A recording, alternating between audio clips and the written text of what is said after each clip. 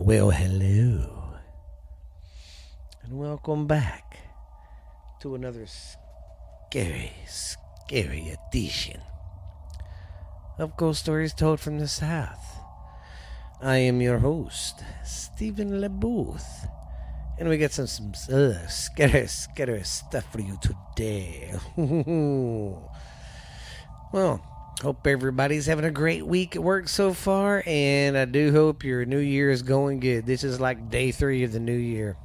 Hard to believe it's already 2023. It's crazy. When I was growing up in the 80s, I never thought about 2023. Never even thought about 2020. Never thought about nothing in the 20s. But anyways, I hope everybody's doing great. I want to say thanks, man. The numbers are still growing little by little, so keep liking and keep telling your friends about it, and I hope I'm doing some good stories for you. But yeah, sorry if the New Year's one sucked. I'm going to start doing some better stories. I just was trying to do something for New Year's, but there really ain't shit. So I'll just keep it to my ghost story stuff. But like I said, I'll just stick to that. I want to thank you guys, like I said, for everybody who listens and stuff, and thanks for the support.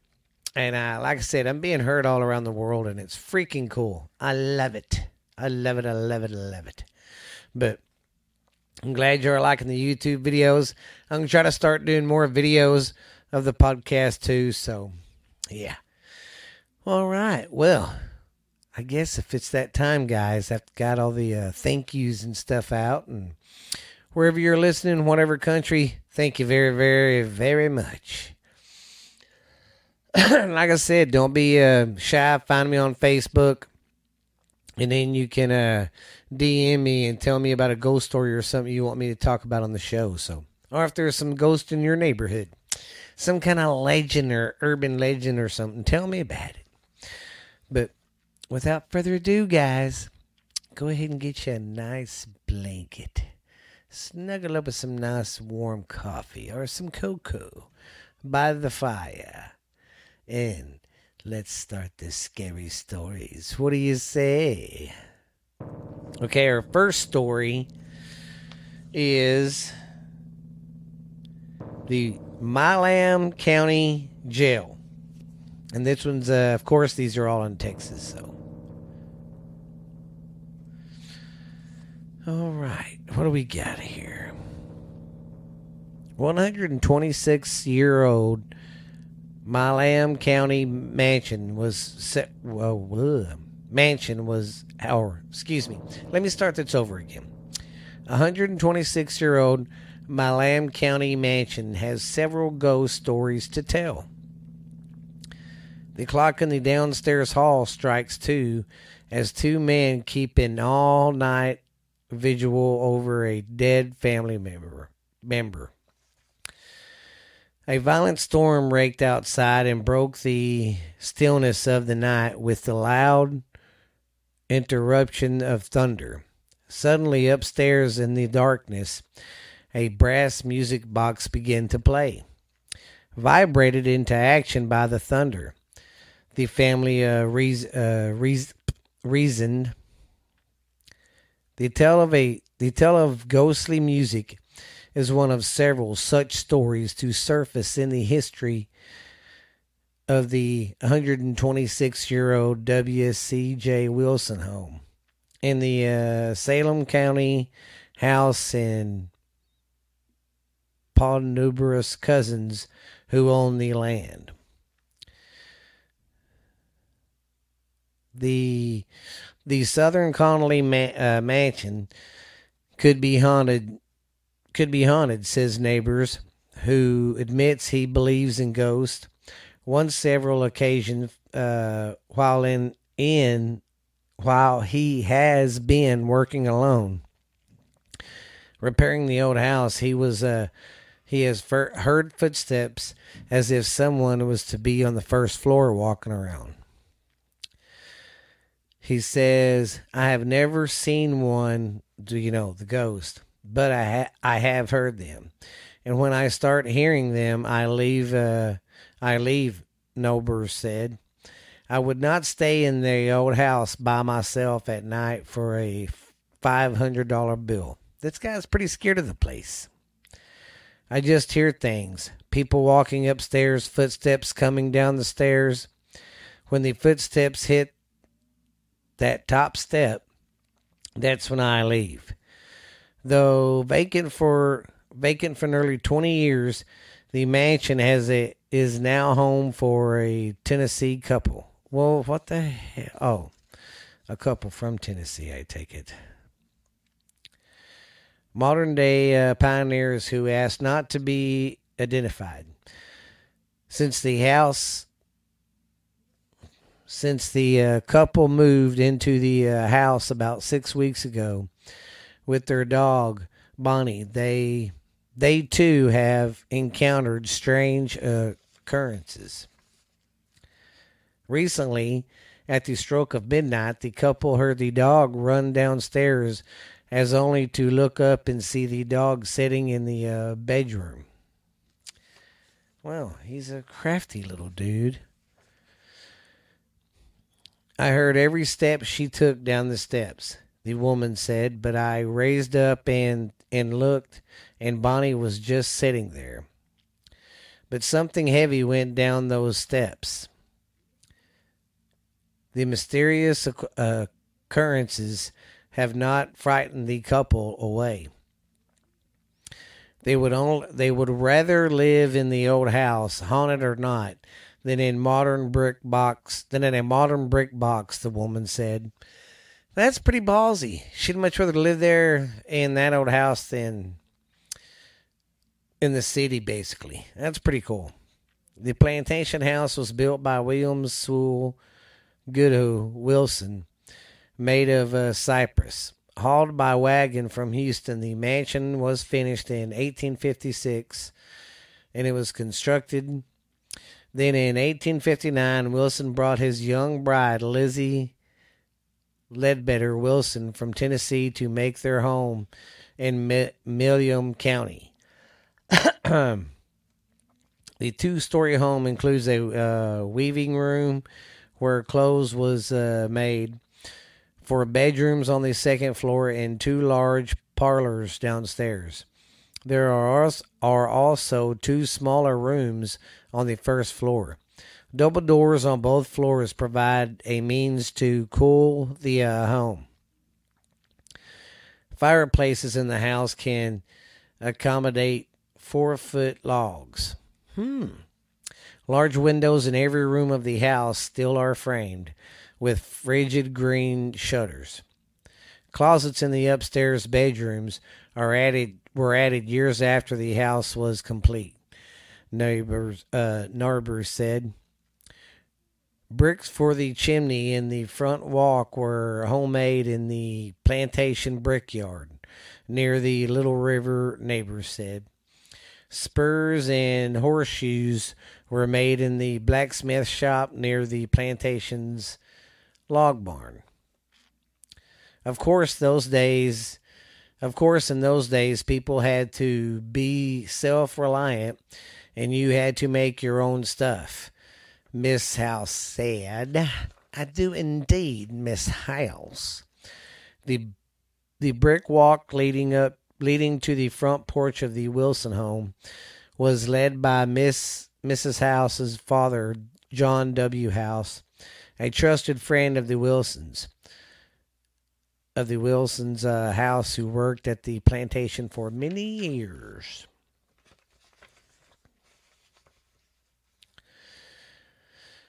There was a huge place, Miss House said. I did not know how many acres they owned, but they were all fixed.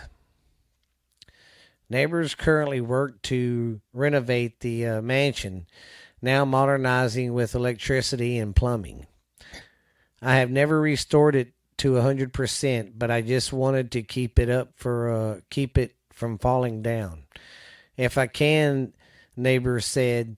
A lot of times I came out by myself to work. Sometimes I had a couple of friends to help me.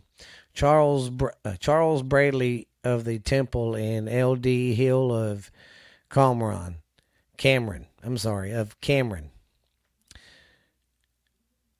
They like that. They like that sort of thing. Inside the house, neighbors pointed out a rocking chair, unupholstered in the upholstered in cowhide, which is believed to have been made in the 1820s and brought to Texas by a covered wagon. Most of the antique furnishings have been donated to the West Texas Museum at Texas Tech University in Lubbock. Many antique furnishings and items, however, have been stolen from its Wilson home. Over the past few years, neighbors said, iron cookware and old finished crock telephones were among the items taken, he said. Once, while exploring the old building in the estate, neighbors found an original Ely. Don't know what that is. An Ely Whitney cotton gin, believed to be one of three such as machines still intact in the United States.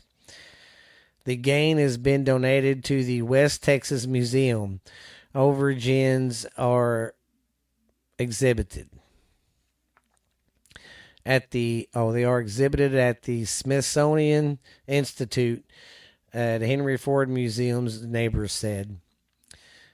The double doors that open into the main hall of the house are original. One door bears a sign of repair made shortly after the house was completed. During a storm, a lightning bolt struck a tree limb that struck the door, breaking several boards, Mrs. House said. While restoring the mansion, neighbors discovered a board covered with dates and... Man, this one's pretty long. With dates and information about the construction of the house, which was supervised by Everett E. handwritten a letter dated from 1856. Ordering glass for the windows was discovering in an old trunk. The glass order came by ox cart, neighbors said. I guess they figured the glass would be broken by the time they got it here.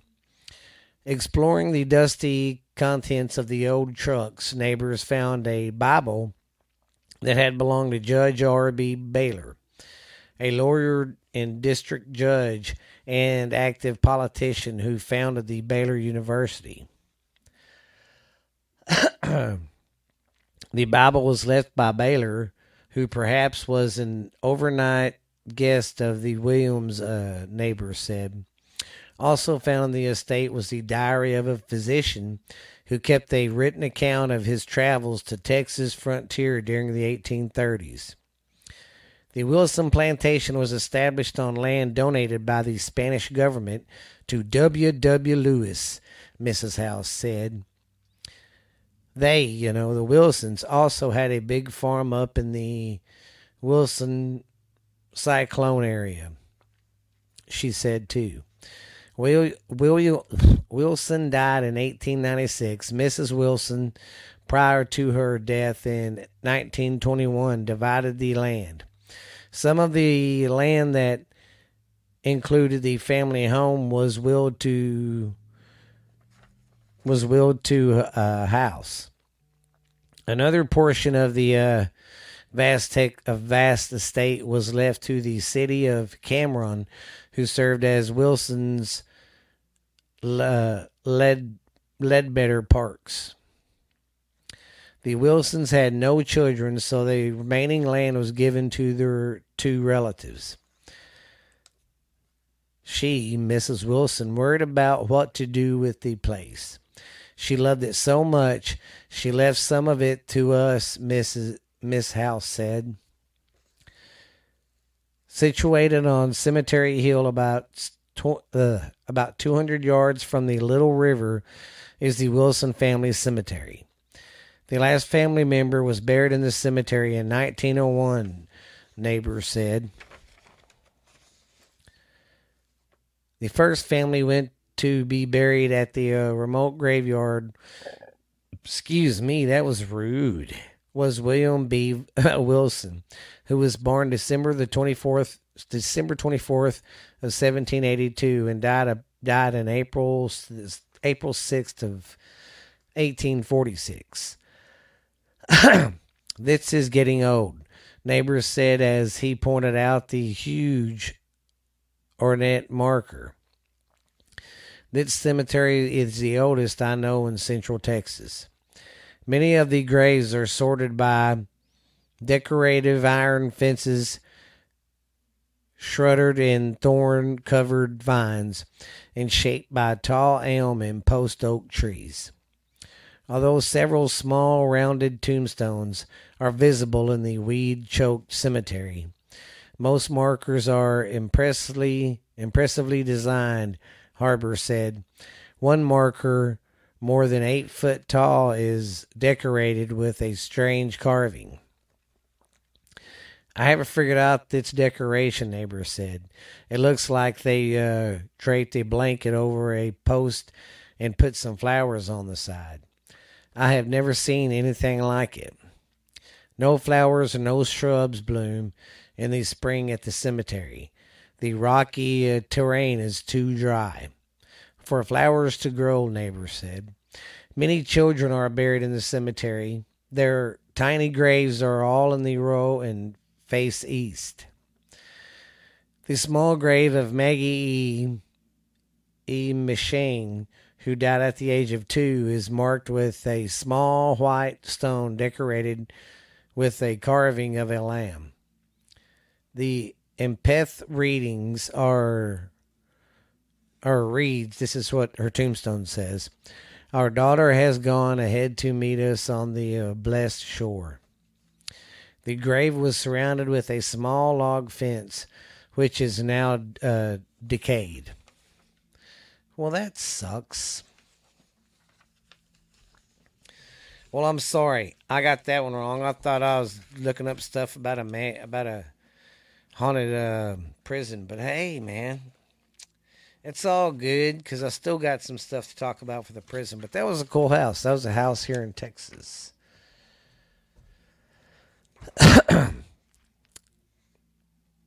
And this is about the Milam County Jailhouse. It's hard to talk about the Milam County Courthouse without some mention of the 1895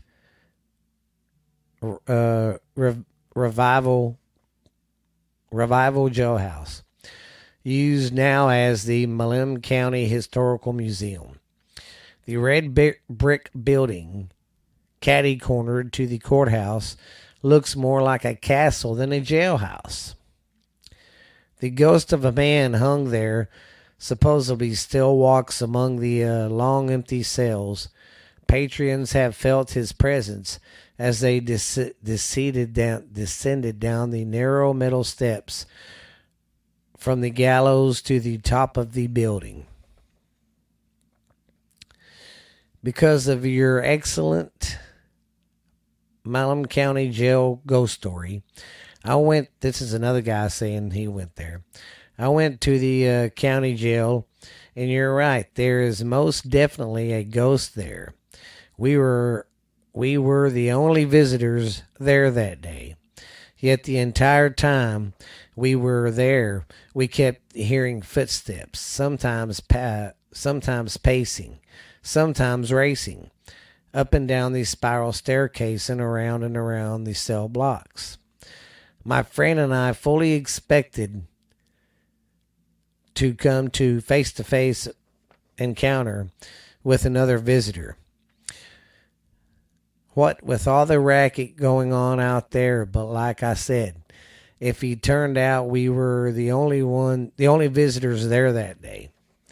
That's pretty creepy. So yeah, go check out that place. See if you see any ghosts.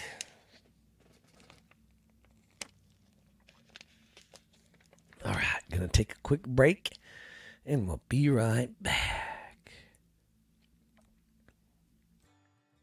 Well, how's everybody doing today? It's your good old friend Uncle Dickie from Borderline Texas Trash. The most popular podcast in the world today. It's climbing up the charts faster than freaking slime on a stein, baby. Well, if you're wondering, what the hell is Borderline Texas Trash about? And who is its son bitch Uncle Boo?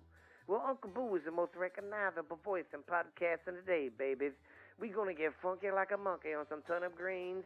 I'm coming in on white lightning, baby, on a silver saddle to bring you the best of Borderline Texas Trash, baby. I'm your host of the show, Uncle Boo. We go over everything. We do a little bit of politics at the end, but not much. I don't step into that bullshit a whole lot. But we have fun. I go over stupid world news of the day, talk about stuff from the past, what the cost of living or stuff was like that. And we just talk about all sorts of fucking fun facts, do a little joking around. And my niece joins the show sometimes. We do a little segment called Ash Handy's Garage on Friday nights, baby. That's our live show we do sometimes. And then I got the uncle that I talked to down in Boothville, Louisiana. And he calls sometimes. And we have a little show called Uncle Dickie's Corner. So you guys come check out Texas Borderline Texas Trash, baby. I know you will love it. We are on every platform you can think of. Spotify, Stitcher, Pandora, iHeart. We're on everything. We're even on Podbean, man. We even got our own YouTube channel. We even got an Instagram account, and we got our Facebook account. So go check us out, man, and come listen to the show. You'll get to listen to Ash Handy, Uncle Boo, Uncle Dickie, and all the most recognizable voices in this motherfucking podcast in the world today, babies. Because we will get funky like a monkey, I guarantee it. Let's just say, baby, I've wined and dined with kings and queens, slept in dumpsters, ate pork and beans, baby. But I am your host of the show, Uncle Boo, Borderline Texas Trash. Don't forget about it. If you want to listen to a show to just get your mind off this crazy world and all the COVID and politics bullshit, come check my show out. Come check me and my crazy family out. Some of the shit we do live shows from the barbecue. So I'll see you later. Bye. All right. Well, I'm back. Our next story is the McCulloch County Jail. And this is in, Brady, Texas. And it looks like it was built in 1878. All right. Well, let's get on with it. Shortly after taking office in December of 1989, McCulloch County Judge Randy Young was working late in the courthouse where he became distracted by noises coming from above. I was bothered by constant banging and sounds of many people running across the room. He recalled. Young assumed it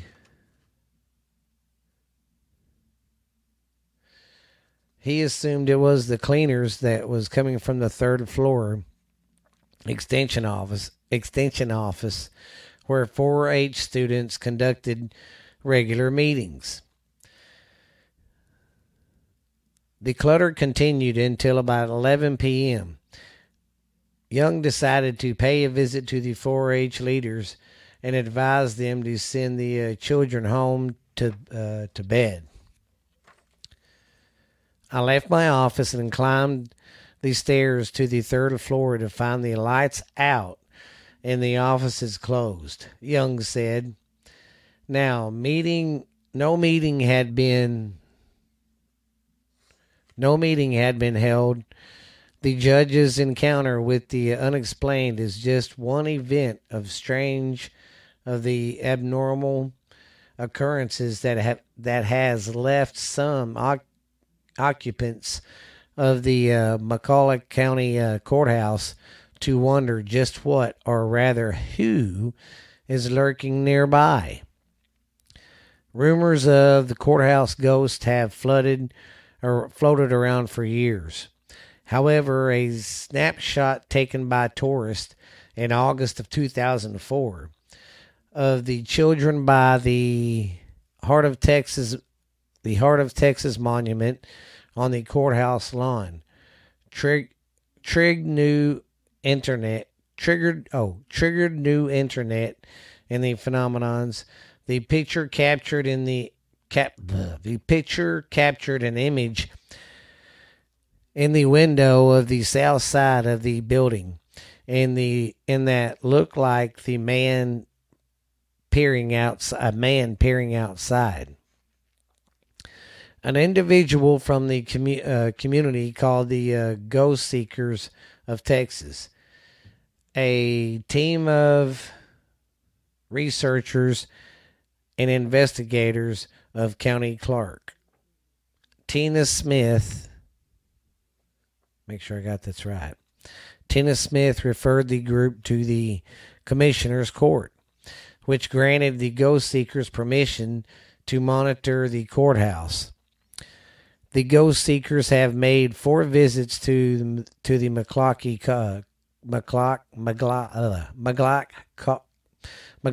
County Courthouse and plan to return in the near future. They firmly believe that there is activity and several spirits in the courtroom, Smith said. Like the county judge, Smith had a close encounter of the spooky kind soon after taking the oath of office.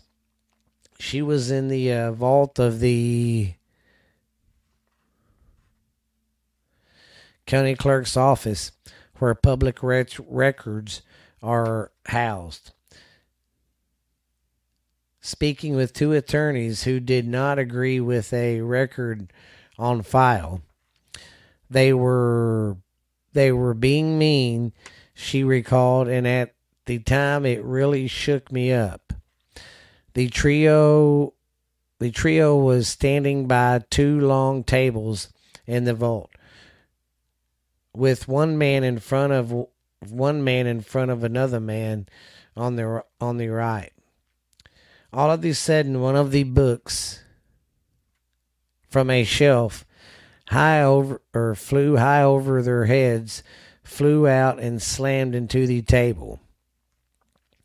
We all just kind of looked at each other. Smith remembered one of the men said, that nearly hit me.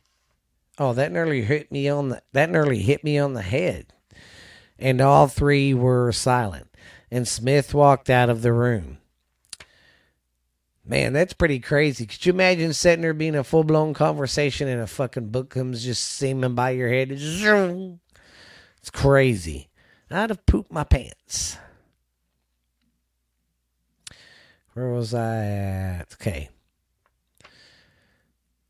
They were never ugly to her again, she said. Many courthouse employees have heard unexplained noises, especially those who work near the vault where the public records are. Many courthouse records are held on rollers. When the rollers are pulled out, the wheels make a squeaking noise. Every now and then, employees will hear the familiar squeaking and proceeded to the vault to see that nothing has happened. Sometimes they go to look and there's no one there, like I said, Smith said. Another odd occurrence includes the pronounced aroma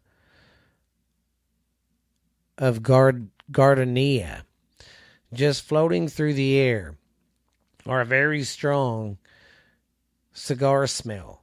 Smith said, even though there is no smoking allowed in the courthouse, you can still smell like not cigarette smoke, but cigars.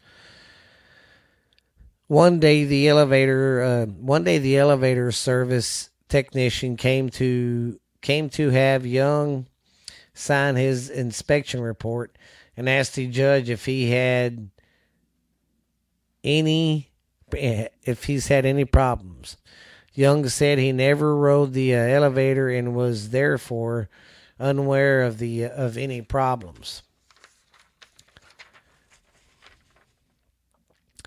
I also mentioned mentioned that it gave me the creeps when the elevator periodically cycled to each floor late at night, causing me to go to the hall to check to see who was in the courthouse, which was automatically secured, it looks, Young said.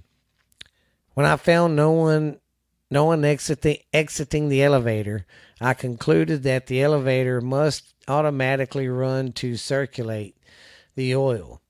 He continued the inspection, chuckled, and said, "There's no automatic sealing on the on that elevator. It only runs if someone pushes a floor button. The ghost seekers have not yet to offer a firm explanation for those unusual events."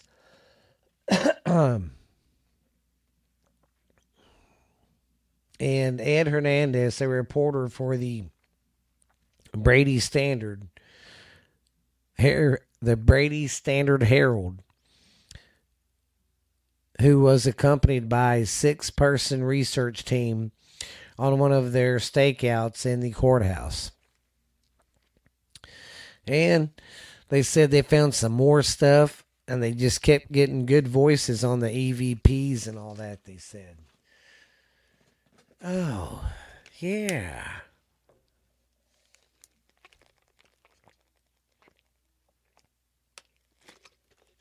Oh, gosh. Well, I hope y'all enjoyed that little bit story. Let's see. I'm going to skip this one, I think. Yeah. Now, I think we're going to do... Where is this one? Gonzales County. Oh, here's more of the... Okay. So I still got some to go. Well, all right. That sounds like a good deal. So let's get with the new one. Okay. Now we're going to go over the Gonzales County Courthouse, or the old Gonzales Jail is what we're going to do. Now it's a museum. Excuse me. Ew. But here we go. The Haunted Gonzales County in Jail Museum. For over 70 years, prisoners have hung on the gallows at the old Gonzales, Texas jail. Many visitors have witnessed strange and eerie things through the years. The prison is considered to be one of the most haunted places in Texas. A visit to the Gonzales County Jail Museum gave me insight to the life its former inmates and the death of those who had a date with the gallows. In other words, they got executed. They got hung. All of the ceilings are made of cauterized steel and concrete. On the lower floor are display cases for the articles taken from the prisoners. Information on the sheriff's deputies and other law enforcement officials who served through the years are there too. At the end of the hall is the dungeon where the only light and air came from holes above the door. There is a jailer's bedroom and a woman in one of the cells. The second and third floors featured a large room known as the runaround, which is 2 stories high and was not used for hardened criminals.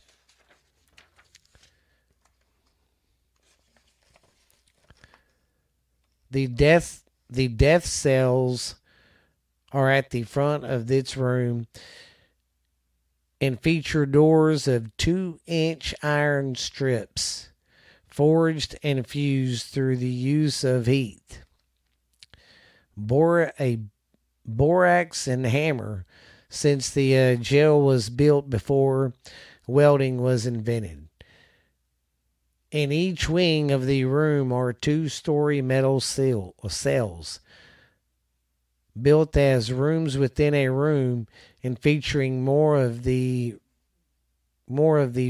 rifted doors.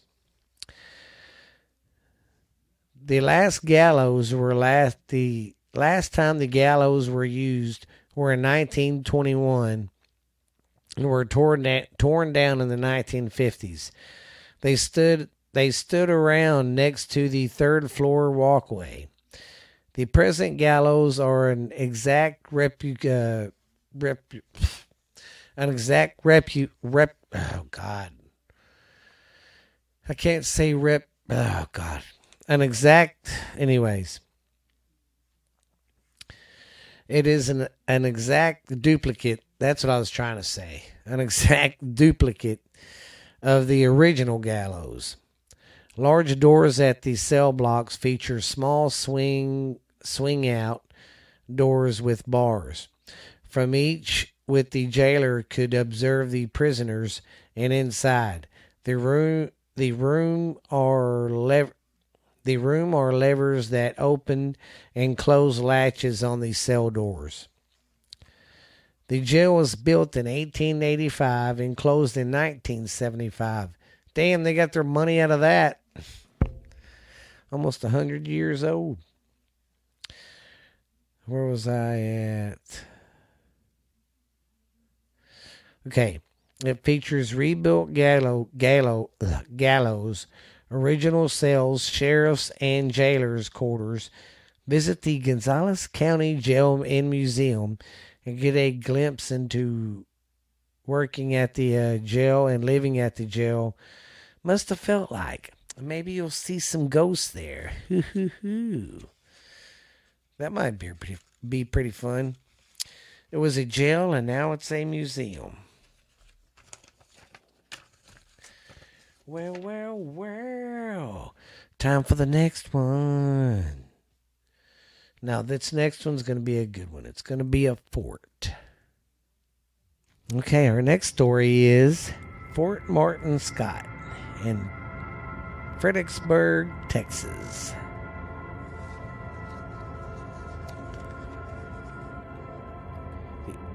Fort Martin Scott, initially called Camp Houston, was one of the first federal forts on the frontier of Texas. Established in December of 1848 by Captain Seth Eastman and 2 infantry companies, the post was located 2 miles southeast of Fredericksburg on the Barons Creek. Its object was to protect travelers and settlers along the Fredericksburg-San Antonio Road from Indian attacks. The post was renamed in December of 1849 for Major Martin Scott, who was killed at the Battle of Molina del Rey in 1847. The German settlers who had established nearby Fredericksburg had privately established and lasting treaty with the local Comanche Indians. In 1847, however, the treaty did not apply to the settlers living outside the community. Indians who actively traded with the German settlers were often involved in skirmishes as they traveled to and from Fredericksburg. As more and more white families immigrated to the traveled rough region, it's nearly led to open warfare in 1850.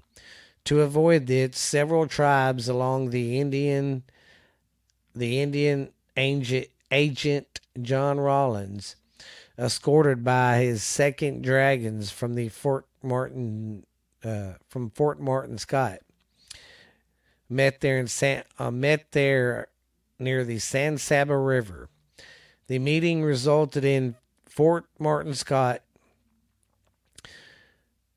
The meeting resulted in the Fort Martin Scott Treaty, which improved the situation enough to prevent upon hostiles for the next several years. It became less and less necessary to protect the civilians from Indian attacks, and the fort was closed December of 1853. During the Civil War, the post remained unoccupied, but afterwards, in September of 1866, it was filled again with federal troops under the orders from General Philip Sheridan. The occupation was brief, however, and was abandoned by the end of the year. In 1986, the Fredericksburg Historical Foundation began to develop the site into a park. It reconstructed several buildings, including the post commander's quarters, 6 buildings of officers' housings, a Salter store and warehouse, laundry and a bakery, and a hospital. 3 barracks and a quartermaster's warehouse and a stable with a barn and a blacksmith shop. The guardhouse, made of cut limestone, is the only surviving building from the original fort. The site was located 2 miles east of Fredericksburg on US 290. What's this one about? And what do we got on this one? Okay, so. All right, guys. I'm going to take my last little breaky and get ready for the last story. You ever look up at the sky at night and look at the stars and wonder, are we the only ones really out here? Have you ever wondered how much our government hides from us? Have you ever wondered why so many mysteries go unsolved? What really happens? What's the clues? What's the evidence? Ever wonder if Bigfoot or Mothman is real? Then, if so, come listen to this podcast called What's Really Out There? And I am your host, Stephanie Booth. And I am your co-host, Stephen Booth, Hafaja. And if you're into UFOs, unsolved murders, mysteries, unexplained stuff that happened, urban legends, we're into all of that. Conspiracy stuff too. We go dive into that. So if you're looking for a new podcast that tells that kind of stuff, then you need to listen to What's Really Out There. And we are on Spotify and iHeart and Pandora, I think. But we are pretty much on every platform. We have a YouTube channel, so go check that out. It's called What's Really Out There. So come check us out. Once again, I'm your co-host, Stephen Booth. And I'm your host, Stephanie Booth. And this is What's Really Out There. We'll see you at the next episode, guys. All right. Our next story is the Texas State Penitentiary in Huntsville. Yeah, Huntsville's got the big prison.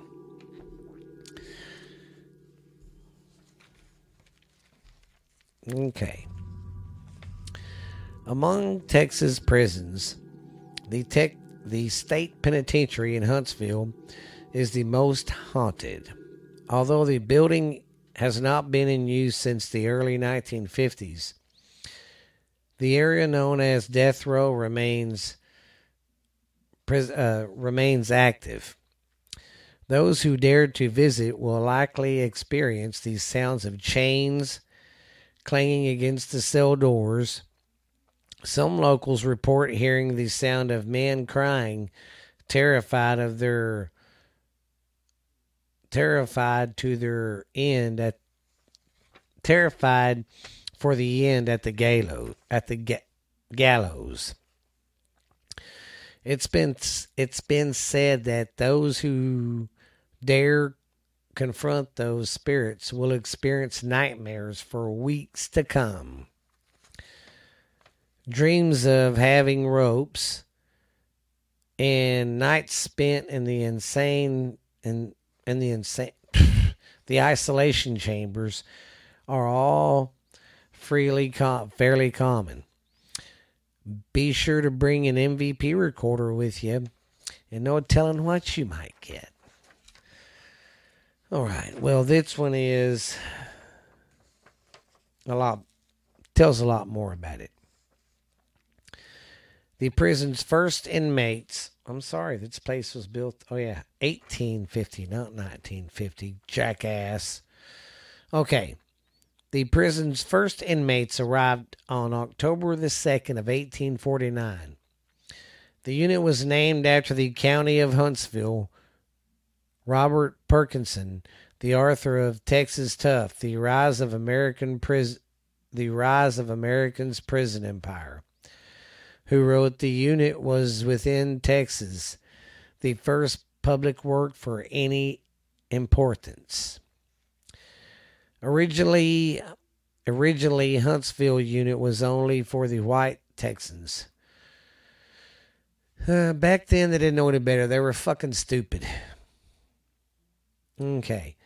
The only penalties available to black Texans were whipping and hanging. God damn. That's fucked up. You don't give them jail time, just straight to the gallows or beat the shit out of them.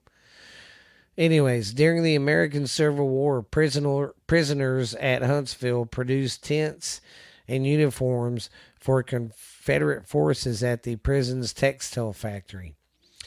After the Civil War ended, Huntsville unit was the only prison in the former Confederate States of America to remain.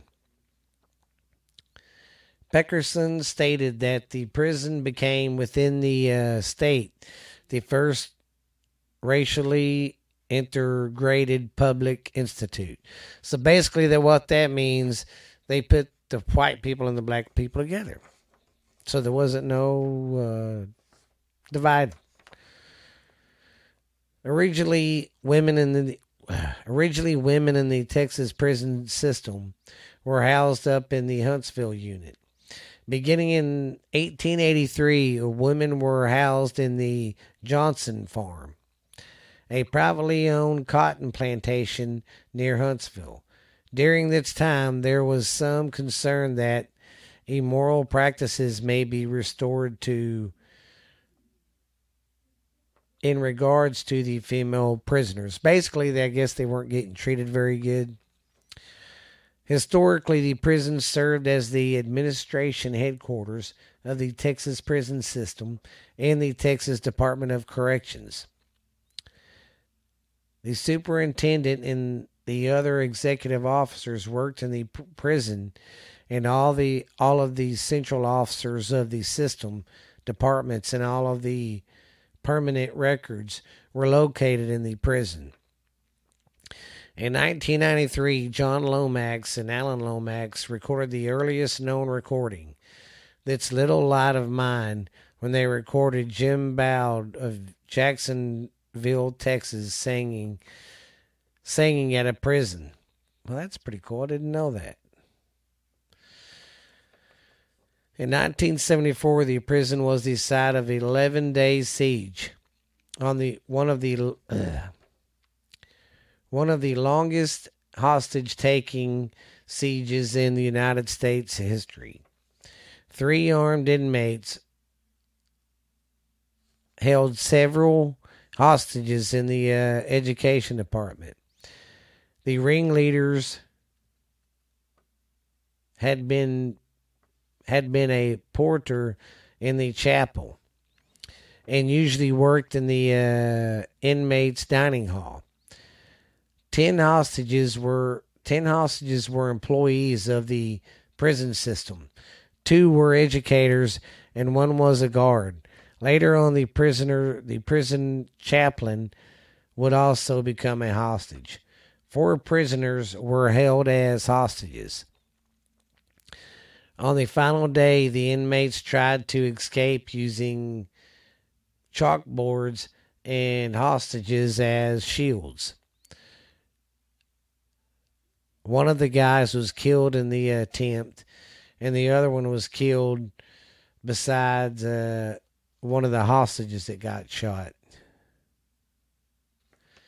Well, that's pretty sad. And then one of the guys that survived that ordeal, he got executed on May 23rd of 1991. He was executed for that chick's murder because he used her as a shield. Well, with that much drama, with that much energy and negative energy, no wonder that place is haunted. I mean, really. That's pretty creepy if you ask me. Oh, well, guys, I hope y'all enjoyed them stories today. I'm going to start covering more stuff like that, like prisons, old courthouses and stuff. So, yeah, kind of mix it up, change it up a little bit for you. Just want to say thank you again, guys, for listening to my faithful people who come listen every week. But like I said, y'all have a story you want me to talk about? Hit me up on my DMs on Facebook. You can get a hold of me on my email. It's all lowercase ghost stories told from the south at gmail.com. I'll get back with you. Just want to say thank you guys once again for listening. I'm glad y'all love the show, and I'm going to get some more great stuff to talk about. But if you have been listening to this has been Ghost Stories Told from the South. And I have been your host, Stephen LaBooth. I hope you have a great and creepy evening. Excuse me. We'll see you guys later, man. Have a good one.